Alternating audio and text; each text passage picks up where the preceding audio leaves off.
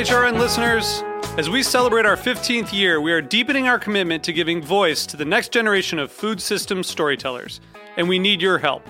Our internship and fellowship programs help activate new possibilities for underrepresented and underestimated young people through experiential journalism, audio engineering, and production training. Through these unique programs, HRN helps food equity stewards build essential workforce readiness skills that expand their potential and foster economic mobility. Please consider supporting these critical programs. And with a minimum donation, you can be entered to win a dinner for two at an amazing restaurant in one of 8 cities and tickets to a concert at a great venue in one of those cities. We have incredible partners across the country who have donated, as they also share our passion for helping to educate the next generation of food systems storytellers. Check out heritageradionetwork.org/15 to donate and enter to win today. That's heritageradionetwork.org/15 to donate and enter to win today. And make sure you donate before March 31st. Thank you. Today's program has been brought to you by Route 11 Potato Chips. Made with a secret recipe and superior ingredients, their mission is to make an outstanding product in a safe and clean environment. For more information, visit www.rt11.com. You're listening to Heritage Radio Network. We're a member-supported food radio network broadcasting over 35 weekly shows live from Bushwick, Brooklyn. Join our hosts as they lead you through the world of craft brewing, behind the scenes of the restaurant industry, inside the battle over school food, and beyond. Find us at heritageradionetwork.org.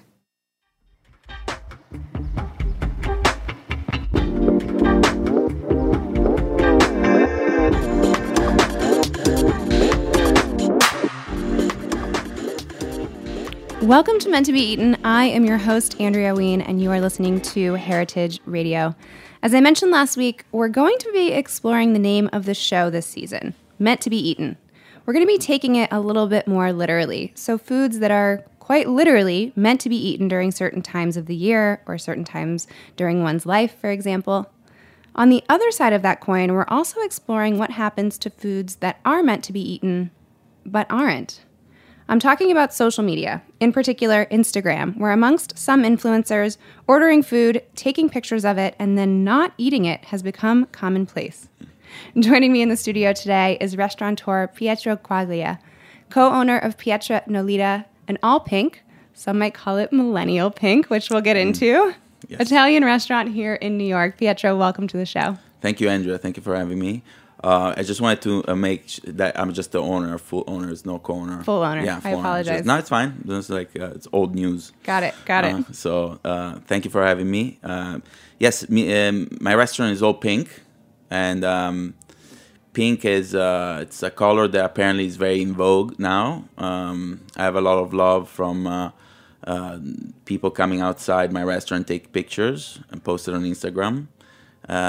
But pink has a lot of history, and that's where I decided to do pink, a restaurant that was completely pink, because it brought back memories of my childhood. I was raised in Milano in the 80s, and in that time of that decade, there was a movement called the Memphis Group, which was born in Milano by Ettore Sottas, and he started this movement where he did architectural, and his architectural views were a little bit edgy. So he created like sculptures and like even from a vase or like a table in very different shapes, and he used like very strong colors. And using pink in art was like a little bit, let's say, off. So I wanted to bring back memories of my childhood seeing that, because my parents had a house where had like very weird objects and very colorful house. So I wanted to bring back to my restaurant. And also growing up in the Ligurian region, going in the summertime, you see a lot of pastel colors and pink. And you see like pink buildings all over the place. And so I wanted to bring in New York, which is like a very gray cement town, I wanted to bring like some color. And so I said, let's just do pink with the heritage of my culture. So like, you know, and so that's why I did it. The design is very like, has the tables are shaped very in a very weird way. And the pink color. It is pink outside, but when you get inside, it's more subtle. It's like you almost forget that it's pink. But yes, social media really gave me a lot of love. So let's take it back before we get into all of the conundrums that have come up since you decided to make this decision. Tell me a little bit more about your childhood and how you got to New York. Yes, okay. So I actually I moved to New York when I was 8 months old. So and I lived because my father had a job in New York. So we moved the entire family to New York until the age of 5, and then at 5 I moved back to Milan. And were you here in the city? Yeah, I was in the city, okay. Upper East Side. So then at 4.5 I moved back to Milano, and I lived there until I was 20. And then at 20 I moved to California, and I went to school there in Santa Barbara. I studied communication. Okay. And so how did you go from studying communications to owning this restaurant? That's a very good question. I felt like I wanted to be part of New York, and restaurants culture is very important in New York, especially now it's growing more and more. And having a piece of in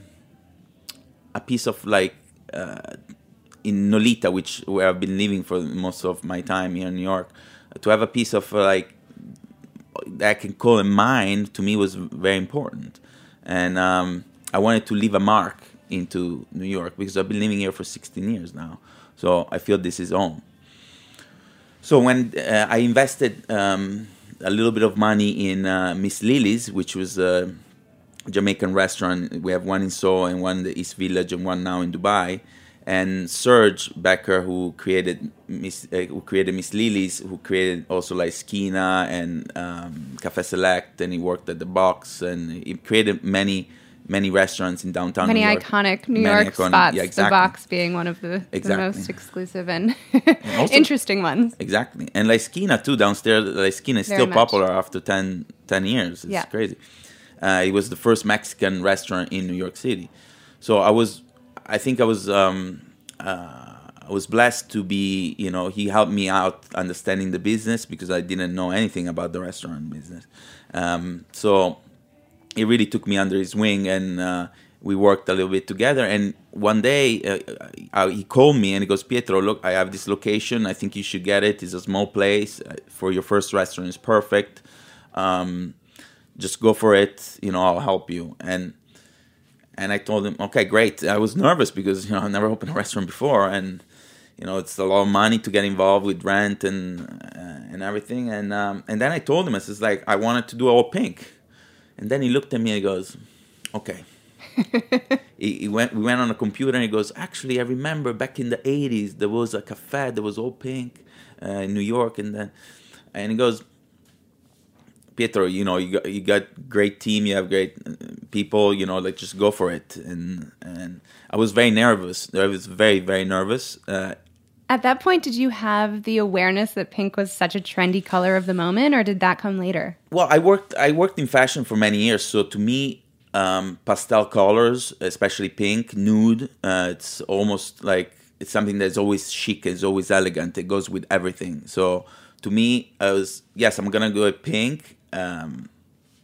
Because it's it brought back my memories, and always remember when I was working in fashion, seeing pink women dressed in pink in nude colors always made them very chic, elegant, and it brings back the skin, and you put some gold jewelry. It looks very elegant. So I just wanted to do like an elegant place where it reminds me of home, and that's where I went for that color.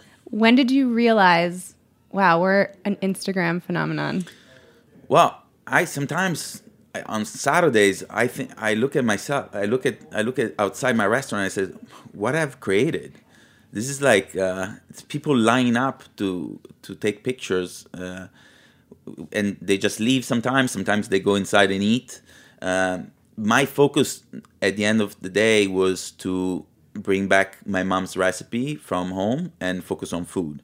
The design came to me, to tell you the truth, is like I just created something that to me was natural. It was not like I put so much thought. I just told my designer, I says, I would like to have this, and that, and she created the restaurant what it is today. And I have to say, Jeanette, my designer, she did a very excellent job, because she even did better than I thought in my head. To me, my focus was just in food, because if I have to serve food and people don't like it, that will break my heart. And now it's been open. We've been open for a year and 3 months, and I get like around 4,000 people a month, and it's 25-seat restaurant. So, and I get some bad reviews, some great reviews, and I think my food is great just because my mom's and we cook is traditional Italian food. So we don't put butter, we don't put cream, we keep it healthy. We just have like just the right amount portion of pasta. We have fresh juices, fresh cocktails. So I'm not reinventing the wheel here. I'm just like serving food al dente, pasta al dente. That's my specialty. And we have fresh pasta. We have great chef. And I read that your mom actually came from Italy to help you 100% tweak the menu and get it out. Yes, my mom came. She stayed for 3 weeks, and she with the chef, with 2 chefs at the time, we tried food, and we just experimented new dishes and to fit in the restaurant, because it's different, the food that you cook at home and the food that you cook at the restaurant. But I'm very pleased. Today I had pasta, alle melanzane, which is eggplant pasta, and it was delicious. It's cooked al dente, and it's really light and fresh, and you don't feel like heavy, and you don't have nightmares for sure after you eat my pasta. So you guys have really leaned into this whole pink thing. Now you have pink as fuck t-shirts and napkins, and yes, you've really embraced this whole movement. So it seems like there's 2 sides, right? Like there's one where you really are embracing the Instagram stuff, and then on the other side, it's caused some issues too. Yes. Pink as fuck was my idea of being a straight male, opening a pink place. I was a little bit afraid. I just wanted to make a statement, because, to make it more tough. So I was just saying, people were asking me, so why are you doing pink? I was just going to do it pink as fuck, it's going to be all pink. And I did a t-shirt of the blue. I asked my people to do a logo, and I told them exactly my idea, and they brought me this logo, which I loved it. And then I did a t-shirt, and then I gave it to a couple of friends of mine that work in fashion, and they went out for Fashion Week, and they took pictures of it, and it went viral. And so people were calling me from Australia, from Europe, from Los Angeles, to ask me for Australia as well, New Zealand. And they called me and they said, "Can I have the t-shirt?" I said, like, I made only 100, and I'm not gonna be able to ship. It's like I'm not set up for it. And so from there, I did. Then they asked me for more. People were coming in, and so then I made more, and now it's becoming a business. The merchandising is becoming a business, and I have big people calling me, asking me how can I make an order? I was like, no. Unfortunately, I mean, it's not that. I don't know if I want to even to get to that level, because that's another ball game. I like the fact that you come to the restaurant and you experience the full concept. People come here and get just shirts and leave. I just want them to sit down, experience the restaurant, experience the food, get a mug that says pink as fuck, take it home. It's a cute gift, of course. We did a collaboration with Stance. With the socks. My husband loves them. He has their sock subscription, actually. It's a great socks. It's a great company as well.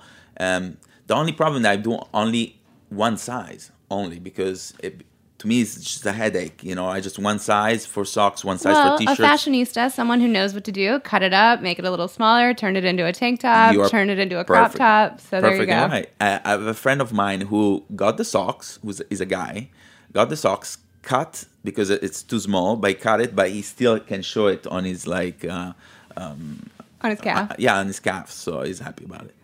I'm talking to Pietro of Pietro Nolita, and we will be right back after a word from our sponsor. Thanks.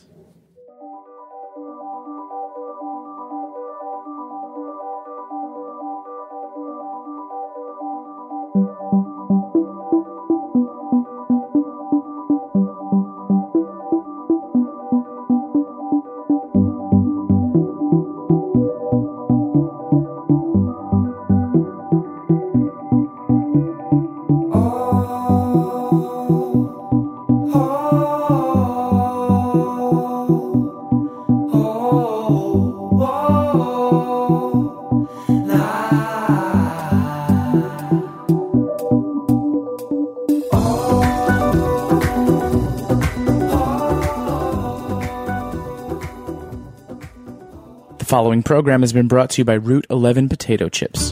From the moment Route 11 Potato Chips dropped their first batch of chips back in the early days of 1992, they understood their destiny as a high-quality producer.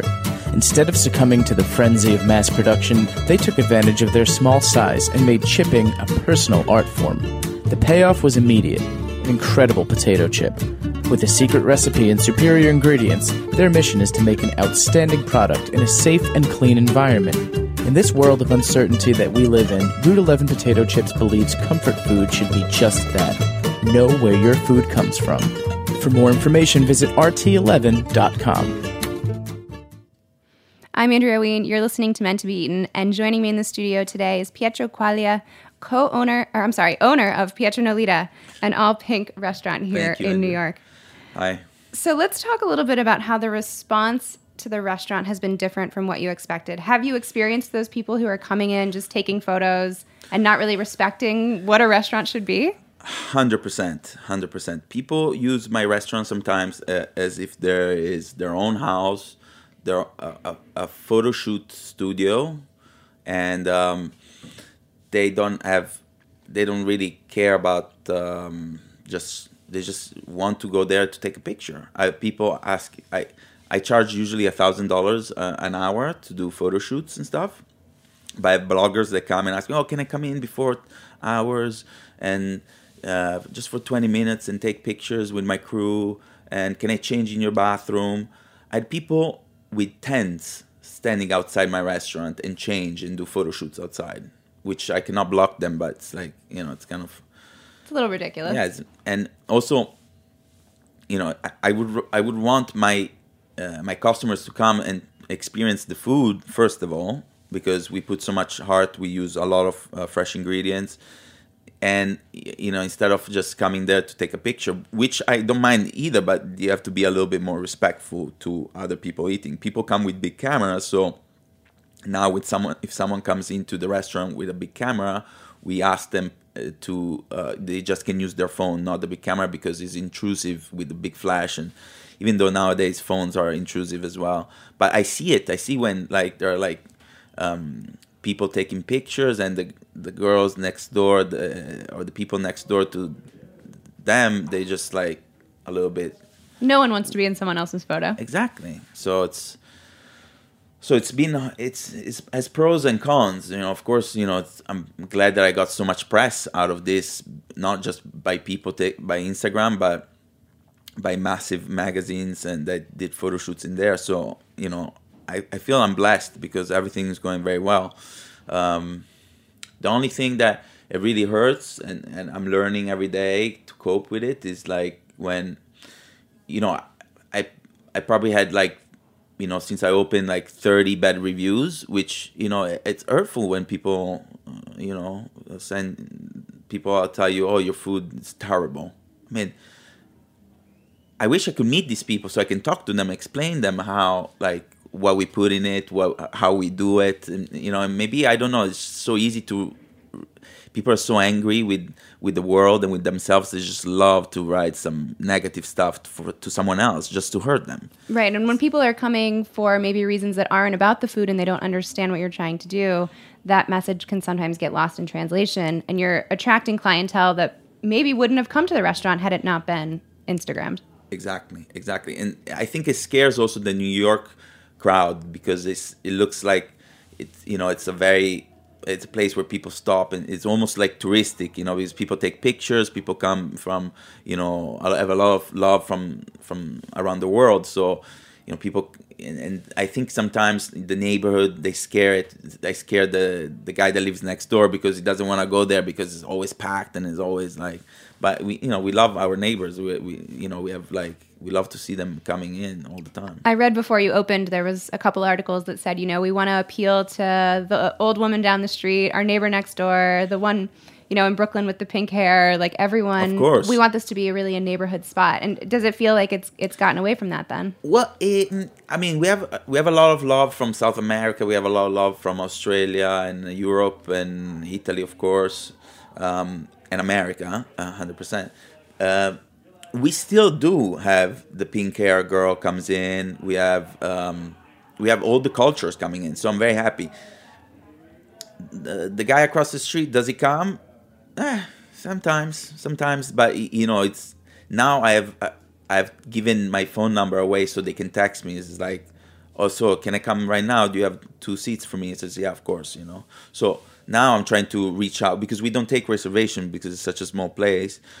So I'm trying for the people that live around here to have them text them back, say, oh, come by at this time, or we have a seat for you for 3 people. But, yeah. If you had to do it all over again, would you make it all pink? 100%. Yeah. 100%. Even with the people walking around blasting music on their phone and leaving bad reviews. It's like I'm actually funny that you say that because there is a possibility for me to open next door. So guess what? It's gonna be pink as fuck. That's the way it is. It's not because in my heart I know that pink comes from okay. So let me tell you this. Pink, it's been worn by men before women. First of all, just after the Second World War, it was moved into the women category of color choice. But why is that? Well, because officials in war, they used to wear red uniforms, and and their male kids would wear pink one because red is a stronger color than blue, first of all, and red mixed it with white, it makes it pink. So that's why little boys used to wear pink, and because red is really a stronger color than blue. So I don't have a lot of dudes coming to my restaurant, which it's kind of silly because, if I were a single dude, I would come to my restaurant and because I know that, and there's plenty of women there. It's like going to a yoga class. Precisely. And some guys actually are starting to understand that, but I see the more insecure guys that say, is that pink restaurant? It's like, it's okay, people can do whatever they want. It's just, to me, it's like, okay, cool. It's like, I don't need you anyway. So, but we have a strong female. 90% of my Instagram followers are women. So has the restaurant and the reaction to pink and this whole phenomenon changed your perception on social media as a whole? Yes, social media is like a beast. It's a monster. You have to be really careful. I'm learning it every day. Every day I learn how to respond on social media. You say it with the right wording and you're screwed. I get a lot of love with in social media as well, but it's very easy to for those that are very insecure to put you down as a business.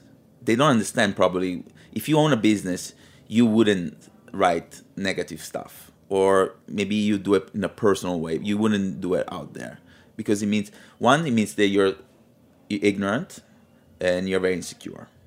So I had people telling me, like a couple people calling me on my direct message saying, Pietro, I really had a great experience, but this and this and that, so you can work on this and that. That's great. That's a constructive criticism, and I love that. But when you write,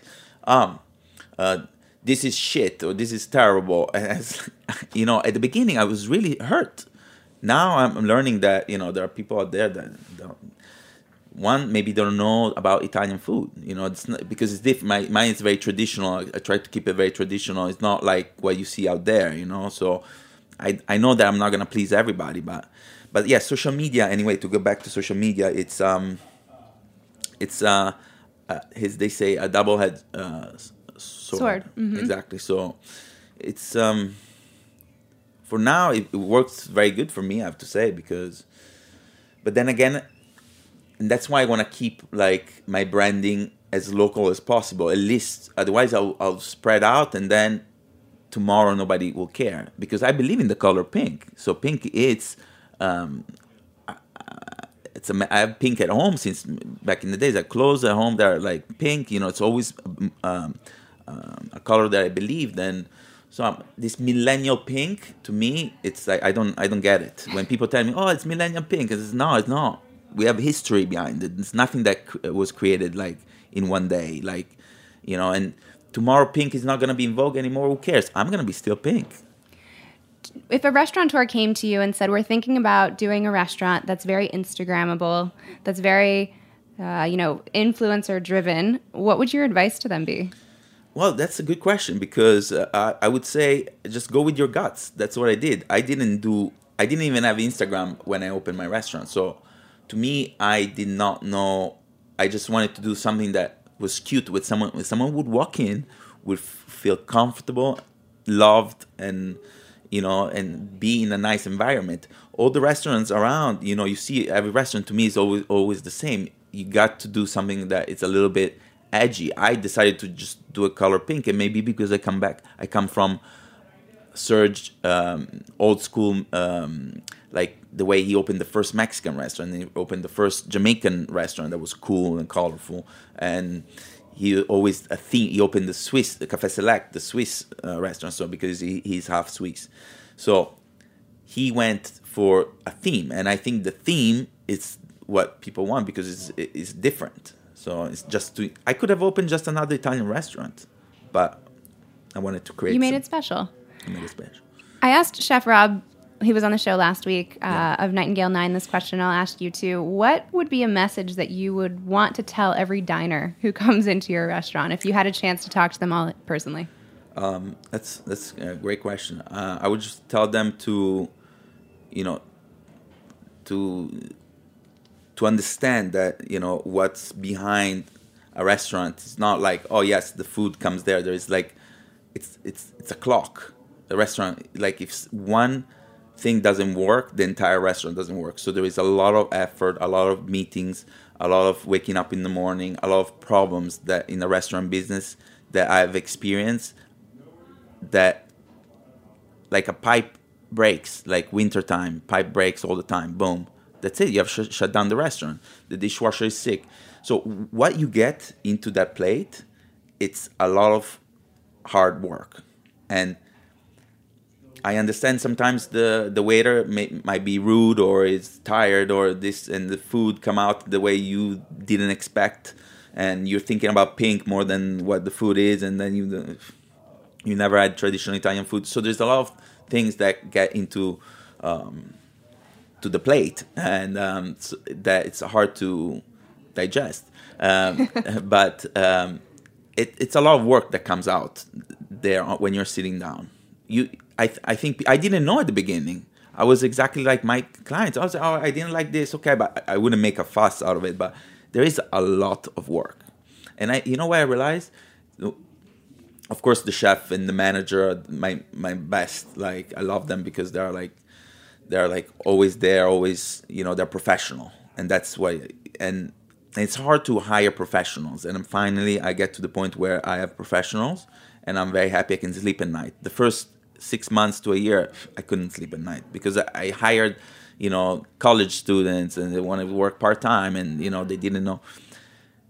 But I have to say, to have a dishwasher, it's key.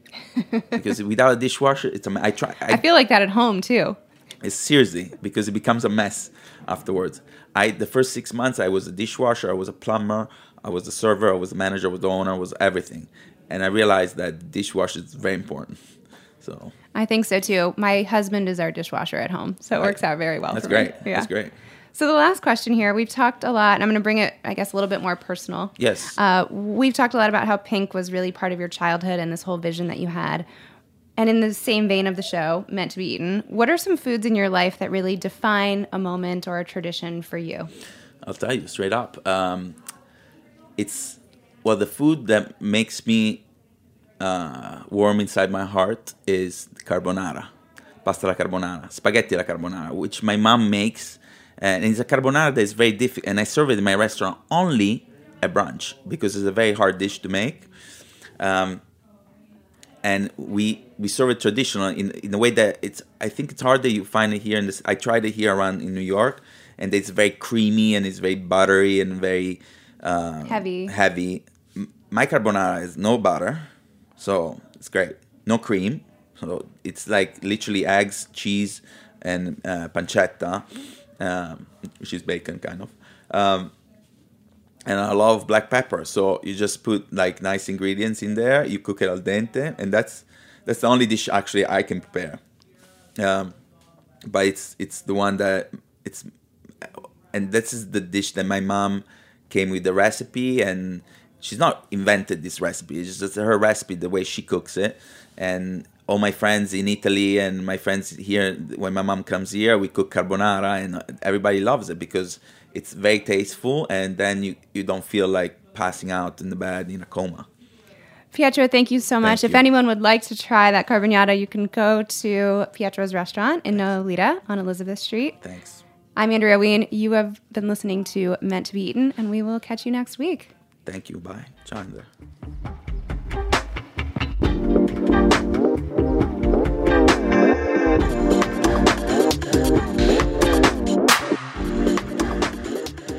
Thanks for listening to Heritage Radio Network, food radio supported by you. For our freshest content and to hear about exclusive events, subscribe to our newsletter. Enter your email at the bottom of our website, heritageradionetwork.org. Connect with us on Facebook, Instagram, and Twitter at heritage_radio. Heritage Radio Network is a nonprofit organization driving conversations to make the world a better, fairer, more delicious place. And we couldn't do it without support from listeners like you. Want to be a part of the food world's most innovative community? Rate the shows you like, tell your friends, and please join our community by becoming a member.